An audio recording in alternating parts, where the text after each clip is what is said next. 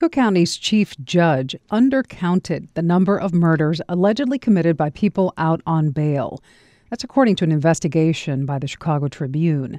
Their story says the judge used flawed data and methods in a report he released about bail reform. The reforms have allowed more people to be released from jail while awaiting trial. Advocates say it corrects the problem of people who are being held just because they're poor and they don't have enough money to pay bail.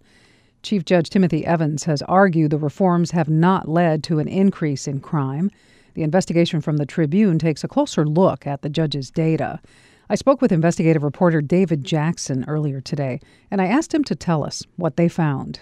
We found that the main study produced by Chief Judge Timothy Evans to support his initiative of bail reforms contained data that was flawed. It contained analytic methods that also were flawed, and conclusions about the impacts of those reforms that were overstated.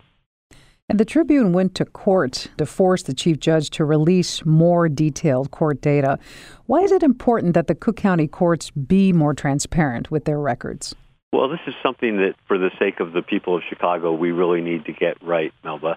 There's no question that there's broad national bipartisan support for the idea that people should not be sitting in jail simply because they can't afford bail, especially those who are nonviolent, low-level offenders.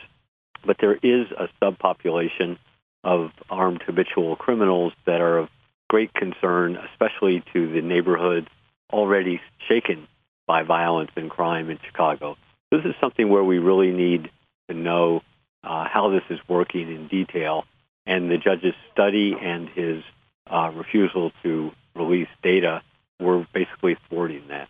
Your reporting pointed out flaws with the court's methodology. Do you think your new reporting shows that bail reform might actually be driving crime higher?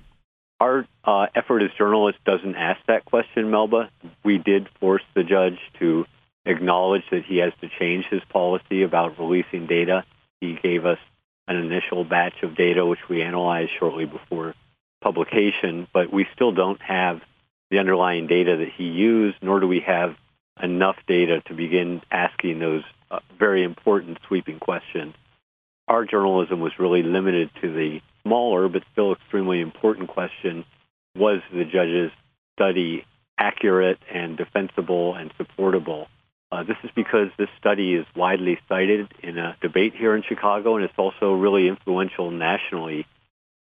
David, ultimately, what do you think people should take away from your investigation here? Is it that we should move ahead with extreme caution when we're making reforms to bail?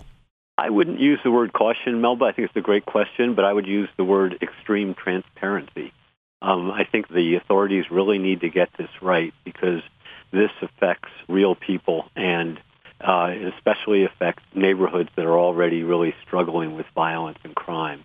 And I think that the authorities who are implementing these reforms owe it to the public to be accountable and transparent. And I think we really do need careful, independent analysis of what's really happening on the streets. And we don't believe that the judge's study was providing that. That's the Chicago Tribune's investigative reporter, David Jackson.